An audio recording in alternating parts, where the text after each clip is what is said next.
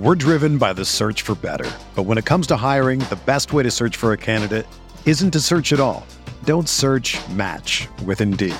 Indeed is your matching and hiring platform with over 350 million global monthly visitors, according to Indeed data, and a matching engine that helps you find quality candidates fast.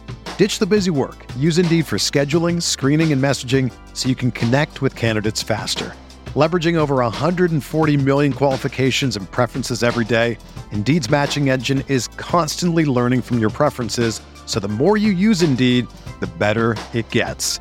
Join more than 3.5 million businesses worldwide that use Indeed to hire great talent fast. And listeners of this show will get a $75 sponsored job credit to get your jobs more visibility at Indeed.com/Blue Wire. Just go to Indeed.com/Blue Wire right now and support our show by saying that you heard about Indeed on this podcast. That's Indeed.com/Blue Wire. Terms and conditions apply. Need to hire? You need Indeed. You're listening to Building the Broncos with Nick Kendall and Carl Dummler, Broncos Country's leading draft and scouting analysts. Head on over to milehighhuddle.com to sound off on all things Broncos. Got our spinning wheels going. 1, 2, 3. All right, welcome in, everybody. It is Tuesday evening, 6:06 p.m. It's time for an episode of Building the Broncos. I am Nick Kendall and joined by, as always, Carl Dummler. Carl, how you doing? What's new since I saw you last week? Well, I've told you a few things. We've had some flooding issues, and I figure I'm getting all the bad luck of the year out of the way before the season kicks off. So nothing but good moving forward. And, obviously it's football season. Thursday's first game of the year. Hopefully getting to see the Chiefs get whooped up on. Broncos go 1-0, take a lead in the division. That's my hope that all this, like I said, all the bad of this last week equals all the good this week for the Broncos. And God, you hope so. Yeah. So, seems like there's some chaos going on right now in Vegas. We'll talk about a little bit today. Obviously, this massive Sean Payton article came out from ESPN as well today that if you have, about half an hour to sit down and read, it's really just a deep dive into Sean Payton's time as a coach in the NFL. So really good article there from ESPN. God, I'm not sure who wrote it. Honestly, I should credit it because it was obviously a very excellent piece of journalism there from ESPN. So shout out to them. And let's say a shout out to some of the people in the comments section here. We got William coming in here saying, man, McDaniels just keeps screwing things up even more in Vegas. They're going to run him out there, which with torches and pitchforks. Yeah, they definitely have some stuff there. And it was Seth Wilkersham out there in ESPN who wrote that article. So good piece of journalism. Really enjoyed that piece. Sean Payton's an interesting dude, that's for sure. But talking about another interesting dude, there's some not happy folks in Vegas right now. Chandler Jones takes to social media and airs his dirty laundry. And that seems like some dysfunction there in Vegas. So we'll get into that. Dylan Von Arks, what's up? Broncos Country says, sup. Make sure you guys hit that like button on the way and share on all platforms and subscribe if you haven't already. C. Chang comes in and says, one more day until the NFL season. Yeah, 2 more days, I think, still. But, 1 more day. And then also rooting for the Lions to beat the Chiefs. We all are, C. Chang. And the Chiefs got some bad news today. Travis Kelce with a hyperextended knee. Does sound like it's going to be a minimal injury overall, but he's expected to miss 1 to 2 weeks, and we should have more information on the future Hall of Famers, tight end's knee here after the swelling goes down. So seeing what happens there with Travis Kelce. Chiefs are definitely, would you say that they're missing 2 of their 3 best players now in this game? Yeah. Yeah, pretty easily. Wild. Chris Jones sitting out till maybe week 8, and he seems very content to actually sit out until he gets the deal that he wants. He's not going to cave and say, I want to get back into the season.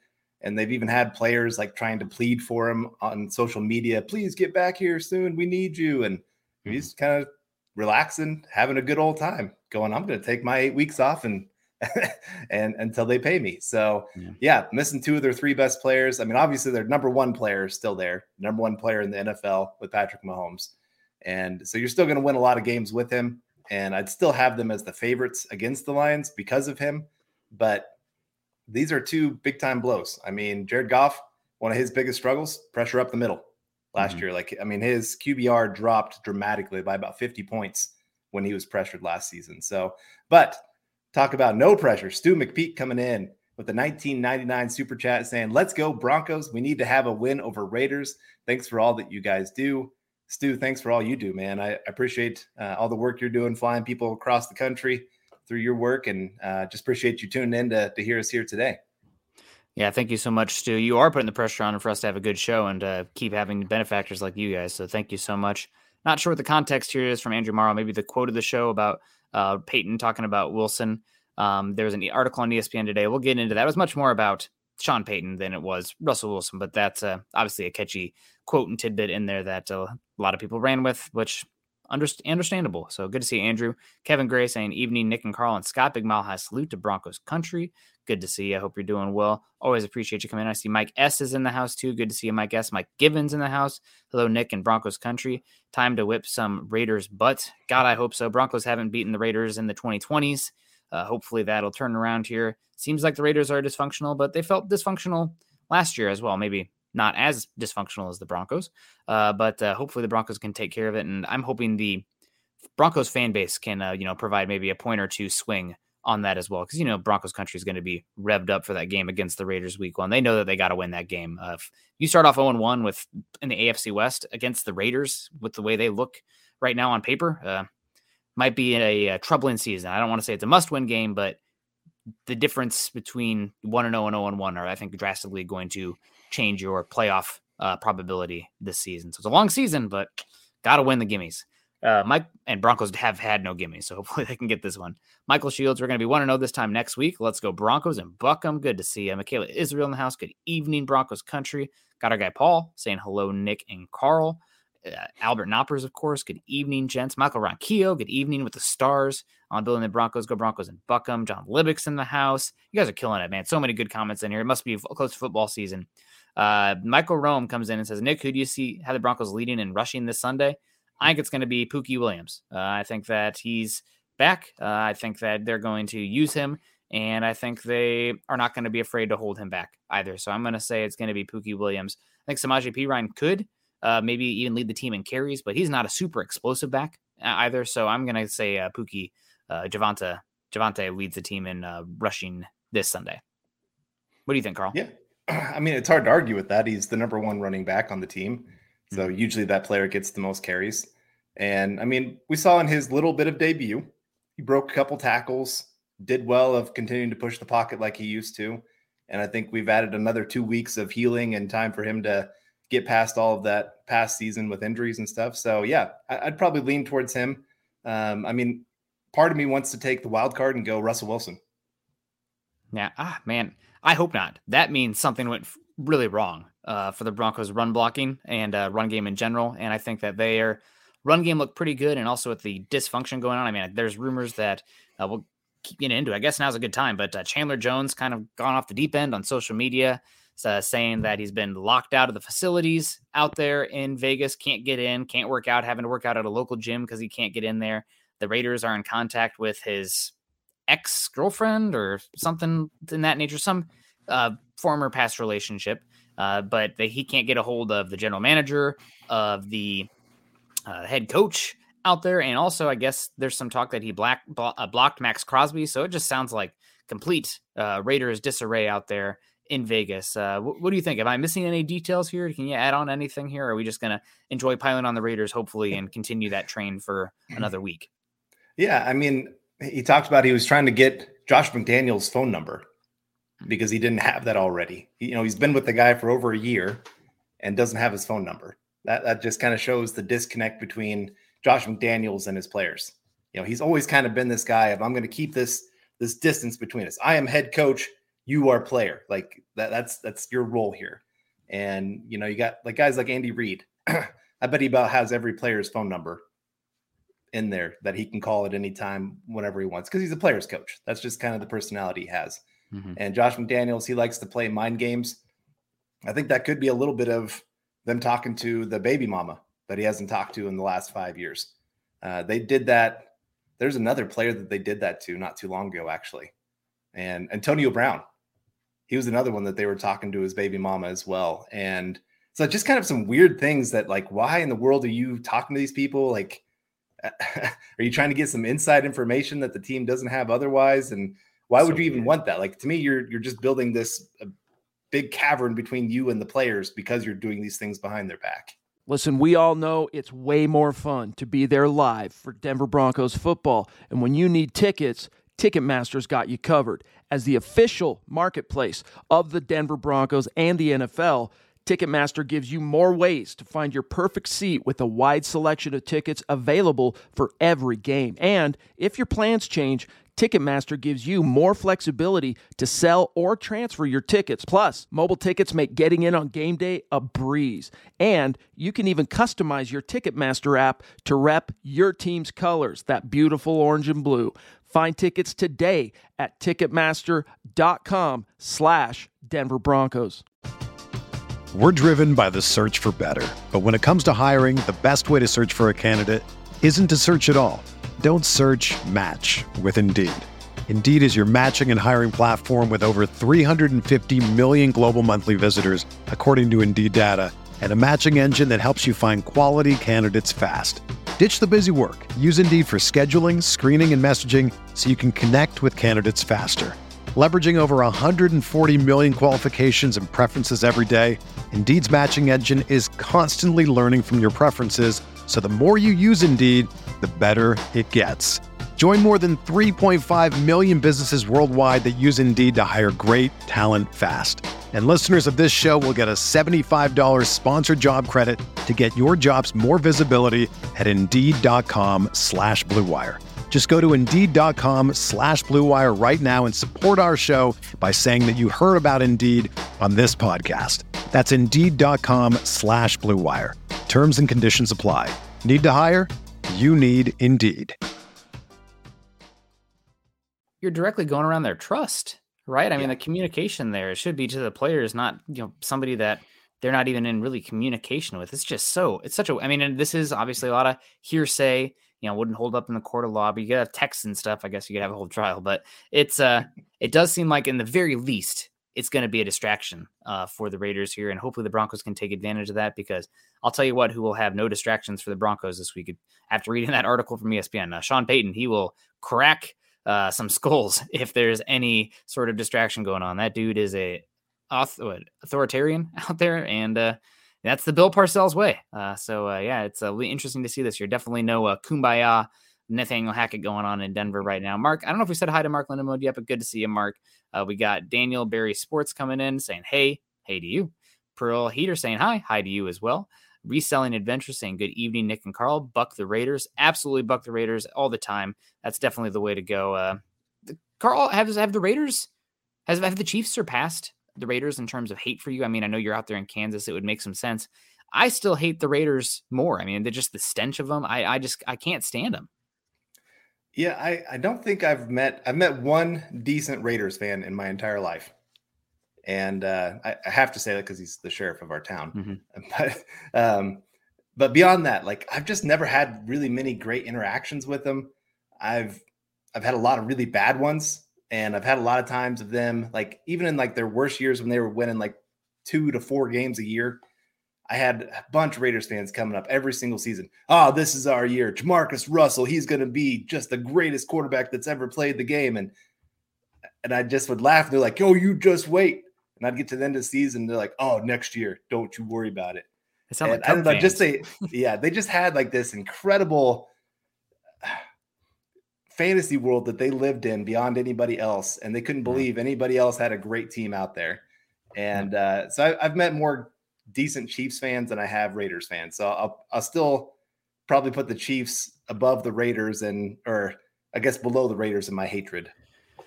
Maybe it's because the Raiders have been so dysfunctional and terrible and like the type of football that they played for a while, but like, I can't really think of many normal behaving Raiders fans. Now I've been in the Midwest, so I've met, Kansas City people and whatnot. Yeah. And so there's definitely some bias and sample size stuff in there as well, but it's like, they're always an interesting type, but man, they are ride or die. So I respect that, but I still hate the Raiders more than any other team out there. Gary Palmer, I did hate the Patriots more than anybody during the Manning years, but that's a entire different thing. Gary Palmer, $9.99 saying, what's up, Nick, Carl, and Scott? How many yards in passing for the Broncos Go Broncos and Buckham. I think the Broncos will have about 190 yards rushing and maybe about 260 passing. I think that they're going to lean on the ground game and hopefully be a little bit more 50-50 in this one. Protect Wilson, get the pass blocking reps hopefully up and running, and just lean in to how good the run blocking looked in a small sample size. We'll see if it holds up against the Raiders. Yeah, I mean, it's the best way to play them when they have their incredible pass rush with Max Crosby, maybe Chandler Jones. We'll see if he's going to be out there. Their number one pick, Tyree Jackson, and they're going to hope that the Broncos have to pass the ball. So if you can lean into that run game, take a lot of time off the clock, maybe you can get a little bit of a lead, let your pass rushers get after them. So I'm going to go a little bit less than you on the rushing yards. I'll go 165, and I'll go probably pretty close on the passing yards, about 265. And I think that'll be enough. I think you'll get a couple turnovers on defense. I know I'm crossing my fingers, but I think we saw in the preseason, again, this is an aggressive defense. They want to go force some turnovers. Now they're going to give up a couple big plays, which has me a little bit nervous with Devontae Adams, Josh Jacobs, those kind of guys. They're big players. So they might give up one big play, but I also think they're going to get back a couple that really turn the tide in this game for the Broncos. I hope so, man. You know me, special teams and turnovers get me going. So that's hoping for some good turnovers here. And heck, let's see some defensive points even. That'd be incredible. Mark Bowen said the season is upon us. Go Broncos. Rodney Garcia in the house saying, good evening, Nick, Carl, and Broncos country. It's Broncos week, and it's time to end the streak. Go Broncos and keep up the great work, gentlemen. Thank you so much, Rodney. We appreciate that. Jason O'Neill in the house. Good to see you. Joe Manick saying the Broncos have to win the first two.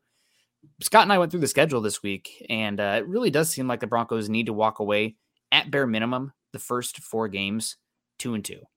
3-1 would be great. I think if you're 1-3 after playing the Raiders at home, the Commanders at home, on the road against Miami, that's a tough one. But then at Chicago, I mean, you have to finish that, I think, 2-2. After that, I mean, if you don't do that, then playoffs might be, sinking ship there. Yeah. Sean Payton has talked about it a few times this offseason. A fast start is key to this team. Mm-hmm. Like he looked at the teams that really turned things around last year. Almost every single one of them had that fast start that got them, a nice lead in the division, or, gave them at least a little bit of comfort. Belief. Belief. Yeah, that's another part of it.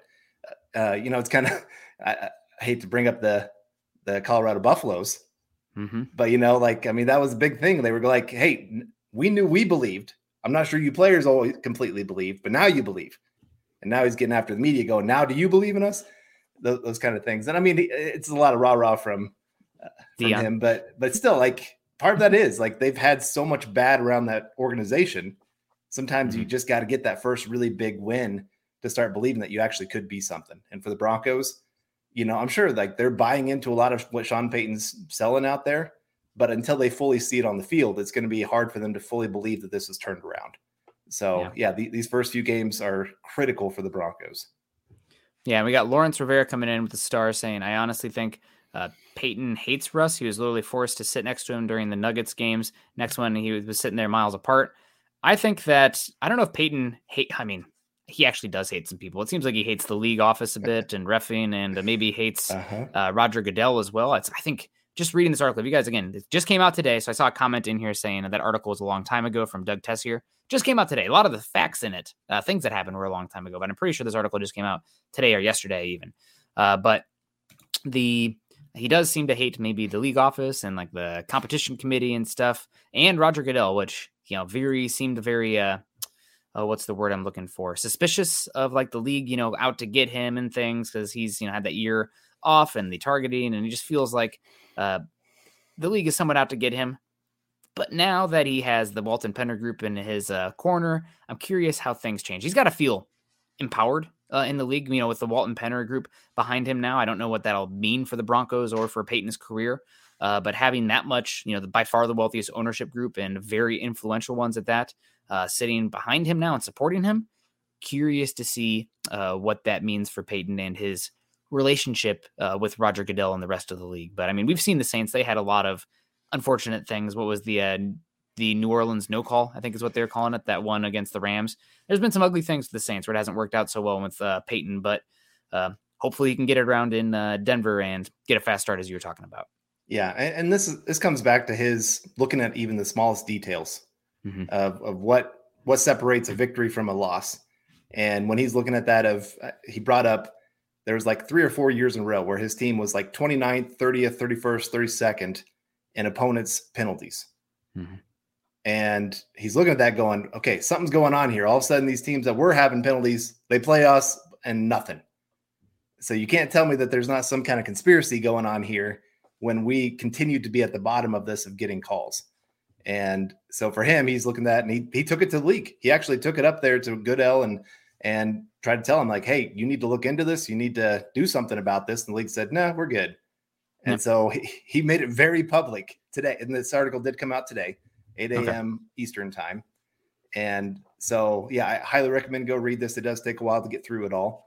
I do find it interesting that Sean Payton has really taken to the media as much as he has when he's told players, like, I don't want you talking to the media, or at least as much. He's distrustful of every. I mean, the part in the article where there was the independent concussion doctor that he thought was a league spy, and he'd like glare at him and like bump into him. It's just like it's paranoia to a degree. I mean, it's eye opening. But sorry to interrupt. It's just like some of this stuff is like, man, it is a rough time probably being Sean Payton, but that desire to win and perfection drives him and makes him a heck of a coach. Oh, for sure. And I did want to get to this from Phil coming in with some stars saying, good evening, Nick, Carl, and Deacon Scott. Is Dorsett going to move from practice squad to starter this year? Hashtag Buckham, hashtag Go Broncos, hashtag MHH for life. I would say starter. Unless there's an injury. Not starter. Not starter.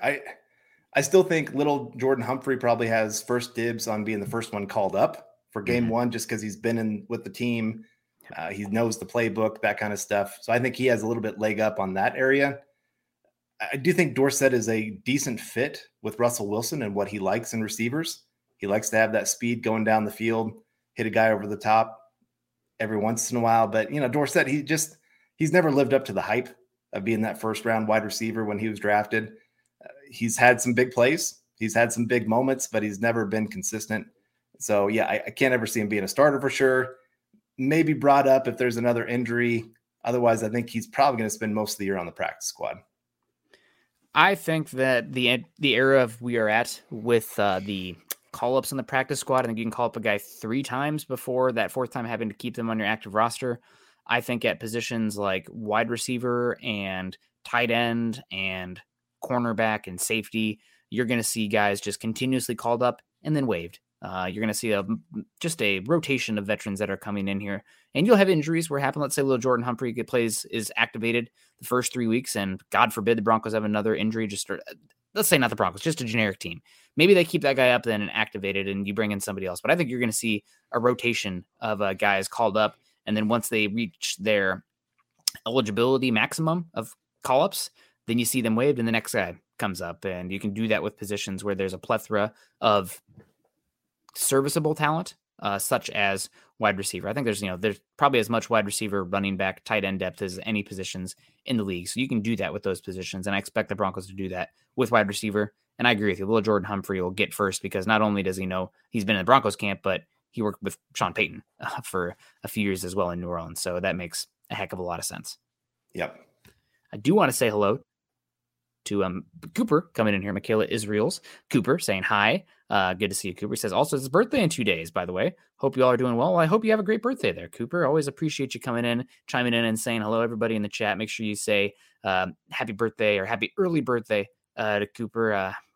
Have a great one. Hopefully you're celebrating a Chiefs loss on Thursday. That'd be a great birthday present. That's a communal birthday. If you ask for that, if you blow out your candles and ask for that, just know that you're doing a solid for Broncos country, which we'd appreciate that. Save it though. Save it for yourself. Do what you want there. Hope you're doing well. Pearl Heater comes in and says, my dad used to say anything can happen on any given Sunday. There's a movie about that, right? So that's what makes the NFL great. It's not like college football where sometimes you see the spreads of like 40 points, anything like that. You got a chance in a lot of games. Kevin Vigil's in the house and should be a fun game. Thunderstorms expected during the game. Excited to be there. Well, be safe. That's those thunderstorms in Colorado in the summertime are no joke. So, hail and lightning. scary stuff. We don't get that so much out here in Seattle. Jasmine, hey guys, hope you're doing well, Jasmine. We appreciate you coming and always saying hello. Jasmine's always a big benefactor of the show. And also had another super coming in, KB82, Kenneth Booker, saying off topic. Oh man, he's always asking. He loves. I'm excited. I'm excited about college football. Any chance you guys want to get supers for me to talk college football, I'm here for it. Unless it's disparaging Iowa. Says, what do you guys think of Colorado? 4 wide receivers with 100 yards, 500 yards passing, running backs with 4 touchdowns, and Travis Hunter playing lights out on both sides. I think that the Pac-12 is going to be a lot of fun this year in its final season in its division. Colorado, I got to say, you can call me a hater or a doubter, but I didn't think that they had the developed bodies in the trenches where more established teams that have had guys in the program would be able to lean on them a little bit. But they went in there and not whipped, the TCU quarterback missed some ones, but they went in there and beat TCU. It was exciting. A lot of fun playmakers on there. I'm excited to see what they can do in the Pac-12. I don't have expectations of Colorado winning the Pac-12 or anything, but they're going to be competitive this year. And considering where they were at, that is a monumental turnaround. I mean, what were they, 1-11 last year? One of the worst teams in Power 5.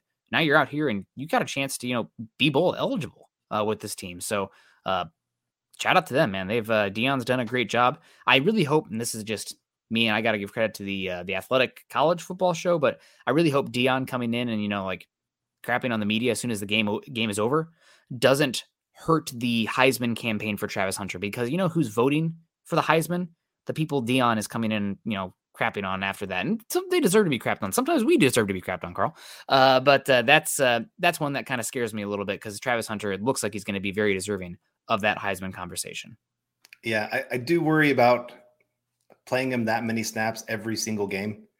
I can't see him holding up for an entire season. I can't see that being good for his body. I still think you need to highlight him more on defense at cornerback and then use him sparingly on offense in certain situations where he can be a big time playmaker for you. Maybe some of the bigger games against some of these top ranked opponents, you say, hey, we're going to get you an extra 15 snaps in this game. You got to be ready for that. But yeah, he's outstanding as a prospect. I can't wait to see once he gets draft eligible what he can do. Cause he's only a sophomore, which is still crazy. And then, Sanders at quarterback, he really shocked me with just going out there and having the kind of game he did. And I know TCU, not a great defense by any means, but still to go out there and have a game like that, put up those kind of numbers. He looked calm. He looked very collected, very smart where he was going with the football, very accurate. I can't remember who I was listening to. I think it might've been Coward today when he was doing one of his shows. And he said he talked to a couple NFL teams and they said, yeah, he looked like a first round quarterback. Now, obviously lots more games before we start making that kind of declaration for a guy like him, but still to come out and have that as his first game with Colorado, very impressive for that team. Yeah, really. I mean, especially at TCU, pretty damn incredible. And now they play Nebraska. And I think my Iowa heart can really be pulling for the Buffs this week. This starting off Nebraska season 0-2. I mean, just warms the soul. Jasmine coming in 9.99 saying, coming in late. That's okay, Jasmine. Did Sean Payton say something about Russ per the pod title? Why are people saying Sean Payton hates Russ? He stated numerous times that he's been impressed with Russell Wilson. Pretty much he came in, and Carl, I don't know if you have the direct quote in front of you, but he said that Russell Wilson needs to drop the branding kind of stuff going on here if he wants to get back to being a quality NFL quarterback. It can't be out there, pushing the RW3 brand and everything around that. It's not about the personality and the hype there. It's about winning football games and being a good quarterback. So that was essentially it, saying stop politicking and whatnot, go win football games and focus on your craft. Yeah, I'm trying to look for the exact quote, but if you can control F baby kissing babies, that was the one in there. So the politics talking there, but yeah, go ahead. Yeah. And that's Sean Payton. Like, he's just a very crass guy, which is very opposite of Russell Wilson, who's very calculated in everything he says and does. Mm-hmm. And so they are opposite in that kind of direction. I still think that they get along fine. I don't think that's a problem. They're both football guys. They both want to go out there and win. It sounds like they spend a ton of time talking over plays when practice is over. So, I mean, Russell Wilson doesn't have any problem going into his office and talking to him. So I don't think there's a problem within the relationship. I think just Sean Payton is just trying to get across to Russ, like, this is what it's going to take. If we're going to get where we need to go, we got to have zero distractions. And, and for Russ, like, you have to remember, he is more than a football player. Yeah. He has, I don't know how many businesses, and then you talk about his charities. Of course, his wife is a superstar as well. So it's a whole thing where it's more than just a football for him. A lot of these guys, like, mostly all we know about them is football, where Russ, it is really about his personal life on top of football. So I think Sean Payton just trying to let him know, like, some of this has to be cut back. I don't think he ever said get completely rid of it all, but we can't have this be a distraction for this season like it was last year. Yeah, and the quote that Mile High Huddle cut up and made a graphic from Sean Payton said, "Will you bleeping stop kissing all the babies? You're not running for public office. You're here to play quarterback and win football games." So I think that's the big thing there. Talking about the relationship with Sean Payton and Russell Wilson, and this is just me, speculating on this, but I think it's almost just, and this is more about Sean Payton than Russell Wilson. I think because Sean Payton didn't have the control to choose Russell Wilson, the fact that he wasn't his choice, Russell Wilson is already dealing with an uphill battle in that relationship. So he's going to have to earn that trust because Sean Payton is such a control freak. I mean, they talked in the article, there was one year that he was getting mad at the league office for the size of the Saints Christmas tree in their facility. I mean, it's just the minute details that he gets focused in on are just crazy. So I think the fact that, I mean, again, you can't really argue with the results, but we'll get around to a bigger point on this in a bit that I want to get to. But the fact that Russell Wilson wasn't his choice, that he was, already here, and that wasn't Sean Payton's process and control of the decision-making to get him here, I think that's something that makes it harder for Wilson to work his way up. But if Wilson is playing good football, if he's protecting the ball, if he's doing what Sean Payton wants, then that's good. But I got to say, I wish I could be a fly on the wall for some of those, post game film rooms with the head coach and the quarterback, because you mentioned it. Crass is a good politically correct word for Sean Payton, because he will, I think, rip into any of those players and whatnot, because he doesn't have issues ripping into anybody. Yeah, I'm with you there. It's we've seen it plenty. When I was at a practice, I mean, you could hear him yelling at different times. But we got Phil coming in again with some stars saying, guys, who's going to have the most catches, Dulcich or Mims? What other player has the most total yards? I'm going to say Dulcich has more catches, Mims has more yards. I think Mims right now, just with where his game is at. I mean, I loved him coming out of Oklahoma. You know that. Yeah, you did. He was my pumped favorite your fist receiver. when they drafted him. Yeah, I did. I was very excited. He was my favorite receiver, not my top receiver, my favorite receiver. And but he still has a limited game. He's still got a lot of development to do. And so I think for him, a lot of his early success is going to come on plays that are very much designed for him around his skill set. And so I think that's going to limit the number of catches that he can have on the field. I think you're looking at maybe 4 or 5 catches, but one of those could be like a 40-yard play, where Dulcich, I could see him being a little bit more of a volume guy, especially with Jerry Jeudy out. He's going to be the guy that's working the middle of the field. So I could see him getting in that 6 to 7 catches, but maybe 65, 70 yards. Yeah. I don't disagree with you at all. I think we are both assuming that Sutton will probably end up with the most catches. I don't know about the most yards, but probably the most catches. A lot of it's going to depend on what happens with Jerry Jeudy. Would you be surprised at all if Javonte Williams ends up in the top 5 in receptions and receiving yards? Not at all. I mean, we saw in the one game that he was featured, what did he have? 4 catches out of 5 targets? Yeah, he had that first one that he should have had. Yeah. Right. And I mean, and that was how many snaps? I mean, he played less than 25 snaps in that game, and 5 of them were passes to him. And then another few were carries for him. So I think we've seen with Sean Payton, he loves to target running backs. And I'm excited about that, because for so long, the Broncos have almost used the running back just as a kind of a decoy, but teams are like, well, we know you're not going to throw it out there. You know, I know the chat's maybe going to go a little crazy with this, but like Phillip Lindsay, he's not a receiver, never has been a receiver. And so teams kind of knew, like, we can let him go out there to the side because they're not going to throw it to him, because he's not even going to catch it if they do throw it to him. And it didn't make teams have to respect every inch of the field. Where Javonte, he actually has very good hands, has very good ability once he gets it in the open field. And so I think he's going to be very much a prime part of the passing game. It's an area for me where I'm still a little wait and see on him because he has shown potential there. He wasn't that guy at North Carolina because he was working with Michael Carter out there, who ends up being a 3rd round pick. And it's going to be a lot of fun to follow him this season. But yeah, I'm curious. I think I have a fantasy draft as soon as this is over. And I am definitely, none of my friends are listening because they're all, Bears or Packers fans or something. Midwest roots, I guess, right? But I'm definitely targeting Javonte Williams, and whoever takes him, I'm going to be mad about it. Jasmine coming in here saying, sounds like Sean Payton is being a coach and trying to keep him focused. That's what coaches do. Things should be fine.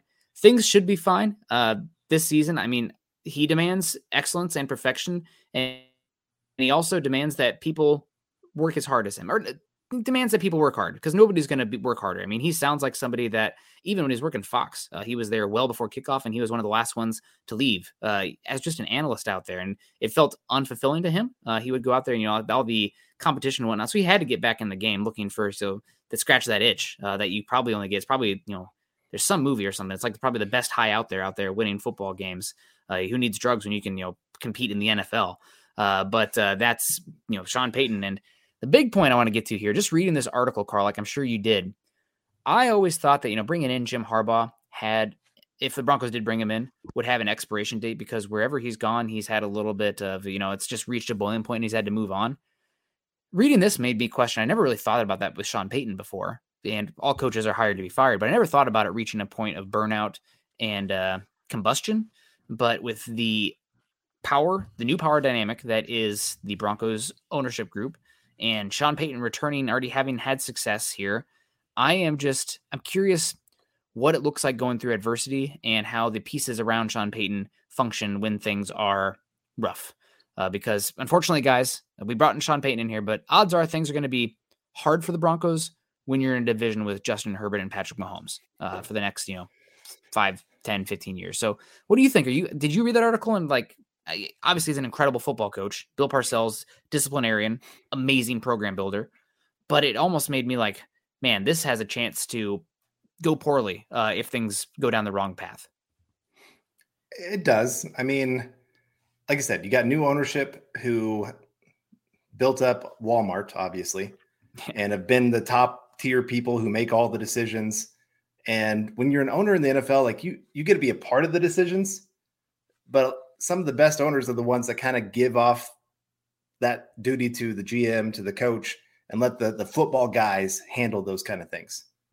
When we had our past owner here, the great thing with Bolin was he really trusted his football people. Like his job was just to encourage and build them up, give them what they needed. And it led to a ton of success for a lot of years for the Broncos. And to me, like that's the best kind of owner, when they can be that kind of guy. Like they come to the coaches and say, hey, what do you need? You want me to go pay this much money for this player? I'm going to go do that for you. You need this new facility. You need this new weight room. Got it. Boom. It's yours. Where instead of being the guy that's coming and going, you wanted this guy? No, I like this guy a little bit more. We're doing that. Showing up in the draft room when he hasn't watched any tape going, ooh, this guy, he's been hyped up on TV. Let's draft him. So I'm interested to see, as things progress with the Walmart group, how much they really want to have final say and do a lot more with this team. Because Sean Payton, he's going to be that guy, like, I want to make the decisions. And if there's pushback against that. He did say in the article that the head owner always, you never win that battle as the head coach. So at least publicly he has that wherewithal. But I agree, he wants complete control. Yeah. And so I just wonder, when he doesn't get his way, is he going to not throw a hissy fit, but like get upset and be frustrated and start kind of closing off towards ownership or towards the GM? I still question his relationship with George Payton. How's that going to be moving forward? Is George Payton on his way out from the Broncos? Is this his last year? Is that going to continue? I just think there's a lot of moving pieces here, a lot of very alpha personalities and big positions that want to get their way, want a lot of control, and only one person can have final say at the end. Who's that going to be? And if it's not Sean Payton, how does he handle that? Yeah, so it really fascinating to follow that. And this great article on ESPN. I encourage everyone to read it. Jasmine comes in again, double dipping today. Thank you so much, Jasmine. Says, sounds like Sean Payton is being a coach and trying to keep him focused. Absolutely. If you have an issue with that, then you don't know Sean Payton, I guess, or not following him. That's what coaches do, fuss and yell. Things should be fine. The different coaches are different ways, right? Like Sean McVay's not that guy really. And you have to be genuine to yourself. And sometimes it works, sometimes it doesn't. But I think that's more to do with the quality of the coach versus, the personality type. Terrence Brown says, Nick, wish you guys stop pandering to Sean Payton as if he's the best head coach in the league. There are literally a dozen coaches in this league that are comparable to Payton. I guess we could go through the list to talk about coaches, but he's definitely one of the top 10 coaches in the league. And he's done some really good things with multiple iterations over multiple seasons with the Saints. I mean, Bill Belichick's considered the greatest NFL coach of all time. And we've even seen when he hasn't had a Hall of Fame caliber quarterback, it's been hard for him. So Sean Payton's a great coach. I'm not out here saying he's the best out there, but he's pretty darn good. And the Broncos went out there and paid a first round for him because he is pretty darn good and a proven head coach with multiple seasons of results. Yeah, his worst season with the Saints. And think about this. The Saints were like the worst team in football when he took over. I mean, their fans were wearing paper bags to games because they didn't want their faces put on TV to show that they were at a Saints game. Yeah. That's how bad it was. We haven't reached that point here in Denver. And that very first year took him to the playoffs, and he was there for 14 seasons with the Saints, which is pretty unheard of for coaches. Like there's very few guys that last 14 years with one organization. And really, I think he could have kept going, but more he kind of got burned out and everything that was kind of going on. There's just kind of a black cloud that was around the Saints with some things behind the scenes that he finally just made that decision. I got to step down for a little bit. But again, his worst season, 7-9. Pretty crazy. For us in Denver, like, we would take that over the last 5 years for sure. It's been, or 7 years. I mean, if that's the worst we get, that's amazing. And I do think he is one of the best offensive minds when it comes to football. I think there are some other great offensive minds out there. I think McVay and Reed are better in the passing game. I think the Shanahan and McDaniels, they're better in the running game. But I think when you're talking about a guy that's overall for offensive run and pass, I think he does some of the best work when you're talking of just being able to mix and match those together. And, we could talk about some of his defenses there with the Saints early on were not great, that he really relied a lot on offense. And, I think he kind of figured things out as his career went on a little bit better of giving more resources to the defense. But again, I think if I'm looking at the coaches in the NFL right now, I would have him probably at least top 7, if not top 5. Yeah. So he's a damn good coach, and hopefully he can, be somebody who can maximize Russell Wilson's obvious abilities. And a good coach, what they do is they accentuate their players' strengths and try to hide their weaknesses. So, we're hoping that he can do that. And coming forward, again, coming back to Sean Payton, this is big picture stuff here, but we're kind of at a intersection in the road right now in a lot of football, specifically college football, with the NIL stuff and players getting paid and the access to social media, where talking about Russell Wilson and his brand in college, that's how you get paid. I mean, a lot of these things are sponsorships and whatnot outside of the institution, outside of the college football program. So the bigger brand you have, the more money you're going to have. I mean, Arch Manning hasn't played a snap at Texas, and he's making $13 million because, the Manning brand. So it's going to be weird because now you have these players coming into the league, and it's going to be in stark contrast to what Sean Payton wants. So I'm very curious to see how this upcoming generations of players are integrated into the Broncos, if it changes their scouting process. Like, you're going for the people that are the non-social media types even. I don't know, but like that is, I kind of think that and some coaches have always been like that, it's not like social media is a brand new thing.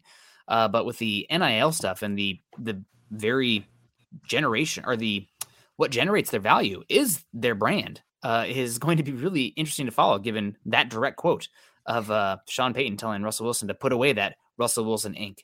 Stuff and focus on football. So I don't know. Maybe it's just me predicting the old man. Am I the one out of touch? No, it's the children who are wrong. I don't know what's going to happen here with that, but it's going to be very, very interesting to follow. Either way, though, it's Sean Payton's way or the highway in the end in that locker room, without a doubt.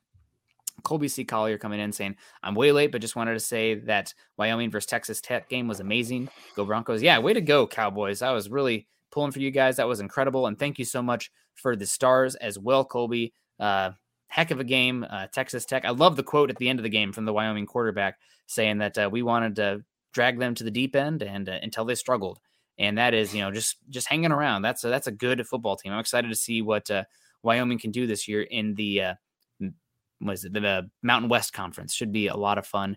Go Cowboys. I mean, God, that's a great program. Phil McLaughlin also coming to the Stars saying there are a number of articles and books written on the Saints that point out there were times Payton and Drew had their conflicts and it seemed to work out pretty well for them.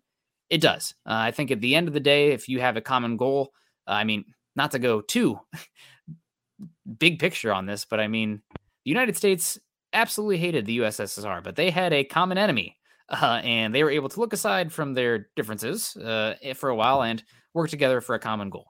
I think that, big picture to small picture, you can talk about that with Wilson and Payton as well. Do you care enough about the same common goal that you are willing to put aside, differences or whatever to work together to achieve that? And I think that after what we saw last year from Wilson and what we read in the article from Sean Payton, I think both these guys I have a lot of questions. I have no question that they want to win. And they are going to do everything they can to win football games in Denver. Yeah, and Belichick and Brady were that same way too. Yes. They really didn't like each other a whole lot. I mean, by the end, that's pretty much what made Tom Brady want to leave. He's just like, I'm done with this. Like, they're not listening to me. Belichick's doing his own thing. I still have no power within this organization. That's kind of how he took it. But again, they put up with that for a lot of years because they were winning a lot of games and had, like I said, that common goal. And so for Payton and Russ, I think they can make it work for a couple years and be fine. Maybe if we were talking for an entire career, I might be a little bit more nervous of how they're going to do long-term. And there might be that point where Russ would just be like, I'm done. Like, I don't want this anymore. We already saw him do that with the Seahawks. So, but like I said, for a couple years, I think they can set some of that stuff aside. They'll play nice. For, like I said, I think it's probably about 2 years would be my guess of how long Russ and Sean are together. I think after that, they're probably looking for somebody different. I saw you put out on Twitter that the 2024 quarterback class looking pretty darn good. There's a lot of good quarterback play week 1 of college football. If you guys were not out there watching. And so good chance for the Broncos to maybe get that guy, get him in the works for a year while he sits behind Russell Wilson. Then boom. You've got your possible future quarterback moving forward with Sean Payton. Yeah, I mean, 2 years, I'm week by week right now. I mean, definitely this year for sure. But if things struggled this year, I wouldn't be shocked at all if the Broncos went after a quarterback to compete and eventually take over, because it would be Sean's guy, right? The guy that he chose and evaluated to bring in here. I think that does matter from, again, just reading between the lines and painting a picture of who Sean Payton is. He wants that, creative control. And that has a lot to do with the roster building as well, and especially the quarterback position. So Phil comes in. I don't know if we got this one already, but he says there are a number of articles and books written on the Saints that point out there were time. Oh, we did get this one. Thank you so much, Phil.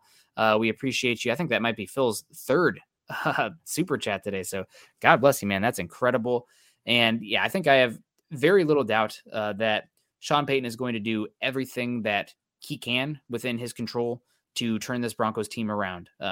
It's interesting to hear in the article again, talking about Bill Parcells and him having conversations about, what went wrong last time in terms of the burnout and whatnot. And he said to avoid the obvious landmines. So be curious to see what it looks like this time around. But for Sean Payton, sometimes you worry about guys' work-life balance, but football and competing does seem like his life. So he's going to give his all to this job, and very little doubt that this Broncos team is going to be a much better organization and program this season under Sean Payton. So any final thoughts on the article there, Carl, before we wrap it up? I mean, it was really a good read.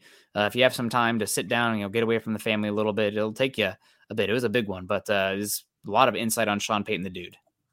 Yeah, I like that he's at least reflective on his past and realizing that there were mistakes made on his end of things. Like you said, that work balance with his family and everything else. But, when we're talking about Josh McDaniels going with the Raiders, You'd think after, he was here in 2011 or 2010, 2009 and 2010 for the Denver Broncos.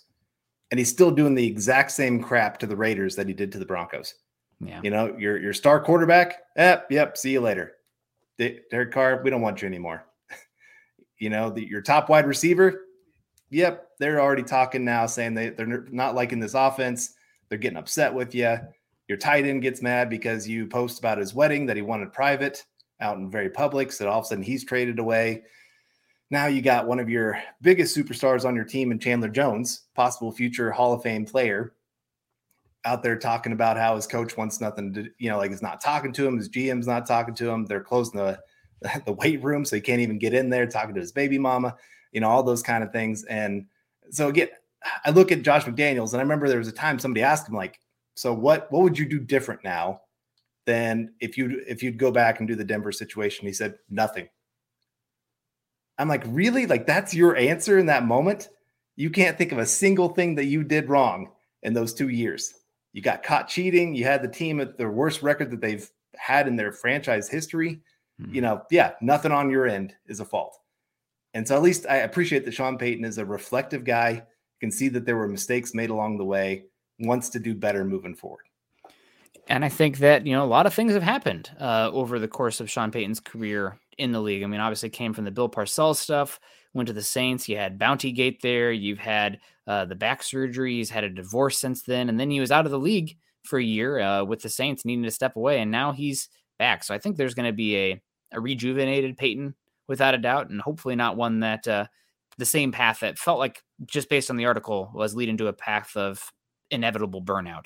But is that what it takes to be great? I mean, it's going to be fascinating to follow. I cannot wait to follow this in Denver, and going to be a lot of fun without a doubt. It's going to be, again, competent football this year in Denver. One way or another, we'll be competent. Jasmine coming in again, $9.99, saying every team should have a dog like how Aqib Talib was. Who do y'all feel like brings that aggressiveness and confidence to the team? I feel like that's all we are missing. Physicality on offense, in my opinion, most of the time comes from the run game. I think Javonte Williams can provide a silent dog type, but also you can have dogs on the offensive line. I think Quinn Miners can be a little bit of a dog as well. He's like a goofy talking out there, but on the field, he plays pretty darn aggressive and mean. So he's one.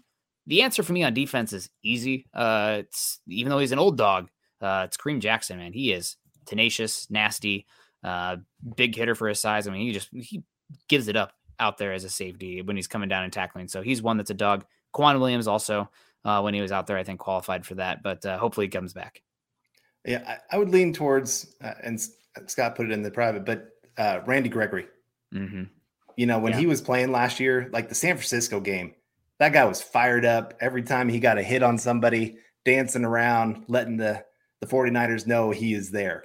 Yep. If he can stay healthy, I think he could be that fire to light the defense, making that one big play that gets everybody else just, zoned in and ready to go. That's what Aqib Talib would do. He'd have that play that just got everybody else like, okay, we're doing this. This is our day. And again, Gregory just has to stay healthy. Got to stay on the field. And it sucks. Like I was at training camp the day that he got hurt again. And it was on a touchdown. He caught a tip pass, ran for a touchdown, and then he was out for like a week of practice. And just, oh man, he's one of those guys. I just wonder what his career could have been if he could have stayed healthy and not had all of his legal issues and suspensions and all that kind of stuff. The talent's there, obviously. And so again, I think he has that personality and he has that game to be that kind of guy for the Broncos. Yeah, it's going to be fun to follow. God, man, I cannot wait for the Raiders. That's going to be great. All the hypotheticals, all the pontificating. Nope. Ball. That's going to be great to talk about. Michael Ronquillo, great show tonight. Nick and Carl and Bill and the Broncos. Go Broncos and buck 'em. Thank you so much, Michael. We appreciate the heck out of you. We appreciate everybody in the chat coming in here. We also got Phil coming in saying, Nick, who has a better record this year, Iowa and Nebraska? I'll go with Iowa, but I do think that Nebraska will have a chance to turn it around here. But they got some wealthy pockets for the NIL stuff, so it'll be fun to follow. Patrick Wiltsey coming in saying, aloha, gents. Good to see you, Patrick. Alto Watts saying Sean Payton has a playoff record of 9-8 with a young prime Drew Brees 9-8. That's very underwhelming for a coach with a legendary quarterback. It's hard to get into the playoffs, and once you get in there, anything can happen. I feel like most teams probably have a losing record in the playoffs, right? Is that incorrect to say? I mean, it's the same people. I don't know how the actually thinking about the math would work. Once you lose, you're out. But for me, what would be more indicative is the division titles and years above, like 10-win seasons. After that, let the chips fall as they might. But the Broncos, we're off the screen right now. This is 9-8 in the playoffs. I mean, that might even be up here. That's Super Bowl consistency, but like we need to get to here before talking about that being underwhelming. So hopefully we can get better going forward. Right. And I mean, you think about some of those losses they had. They were just some of the weirdest fluke plays. The Minnesota game. You talked about it earlier against the Rams, where they had the missed call that would have been an easy score, win that game. Was that the year the Rams went to the Super Bowl? I think so. And, the Saints were favored to go there. So there's been just a couple times where you look at that and say, like, this doesn't happen. Mm-hmm. And somehow it continues to happen to the Saints. I hopefully that bad luck doesn't carry over to the Broncos here, where we get those just back-breaking plays that just destroy them in the playoffs. But no, like I said, just getting to the playoffs. If you can do that on a consistent basis as a head coach, that's a big deal. And I think Sean Payton is that kind of guy that can at least get you that level of play year in, year out. And the AFC West, like you said earlier, it's going to be tough. You got two really young quarterbacks that are great in this league, that are top 5. It's going to be hard to compete against that. But I think Sean Payton's one of those guys that should keep you at least within that firing range to maybe win a couple division titles and at least be making the playoffs. Yep. Gonna be wild to follow. Just want to see the playoffs again. As Saya Stone comes in and says, Saints went 1-5 in their 40-year history before Payton. So 9-8 sounds pretty good right now. Obviously, once you get to that level, you want more. But we got to get to that level first. Troy Bauer 999 says, "Hey guys, can't watch now, but wanted to support." Well, thank you so much, and thank you everybody for coming in today. We had a lot of support in the show. You guys are great. Definitely a eye-opening, interesting article there from Sean Payton. I encourage you all to read it and come to your own conclusions. We obviously went on and added to it, and what does it mean? Try to add some analysis to it, but there's plenty in there to dig into. We could have done a whole series discussing that stuff. So really a good shot. And it's Raiders week, so now we got to start transitioning, turning the page there. But for another pod. Thanks you guys so much for following us. Follow Carl on Twitter. Carl's at Carl Dummler MHH. I'm at Nick Kendall MHH. Also, make sure you guys are following us at BTB Football Pod, as well as at Mile High Huddle. Of course, follow us at Facebook.com/Mile High Huddle Pod and Facebook.com/Mile High Huddle. And as the ticker says here underneath, please subscribe to Mile High Huddle over on YouTube, like the show, and share it on all your social media platforms. Thanks to everybody who came in today. I mean, I can't. Jasmine, Michael Ronquillo, Troy Bauer there at the end. I think Gary Palmer was in the house as well. Lawrence Rivera was in here. God, you guys are just, I'm sure I'm missing some people. Carl, help me out here. Kenneth Booker was in here as well. Thank you so much, Kenneth. Of course, we had Gary Palmer, Stu McPeak, coming in 1999 as well with a big one. I mean, you guys killed it today. Hopefully we lived up to it, and you think we earned those contributions. You guys are great. I got to get out of here. I got a fantasy football draft. Carl, any final thoughts? Nope. Just excited for Sunday and excited, well, really for Thursday, hopefully getting to see the Chiefs get beat and just to see the Sean Payton era get kicked off here in Denver. Heck yeah. You guys have a great one. Continue to choose kindness and compassion. Go Broncos. You've been listening to Building the Broncos. Join Broncos Country's deep divers at milehighhuddle.com to keep the conversation going. Everyone is talking about magnesium. It's all you hear about. But why? What do we know about magnesium? Well, magnesium is the number one mineral that 75% of Americans are deficient in. If you are a woman over 35, magnesium will help you rediscover balance, energy, and vitality. Magnesium supports more than 300 enzymatic reactions in your body, including those involved in hormonal balance. From functional medicine doctors to mental well-being and female hormone experts, we all know that magnesium is the one mineral to improve all aspects of well-being and health. But which one? Magnesium Breakthrough from Bioptimizers, the trusted choice recommended by leading experts with 7 best-absorbed forms of magnesium to ensure your body receives the support it needs for overall well-being. Go to bioptimizers.com/balance today and use code BALANCE10 for 10% off. Support your journey to wellness at BIOPTIMIZERS.com/balance. Magnesium Breakthrough from Bioptimizers, your foundation to optimal health and vitality.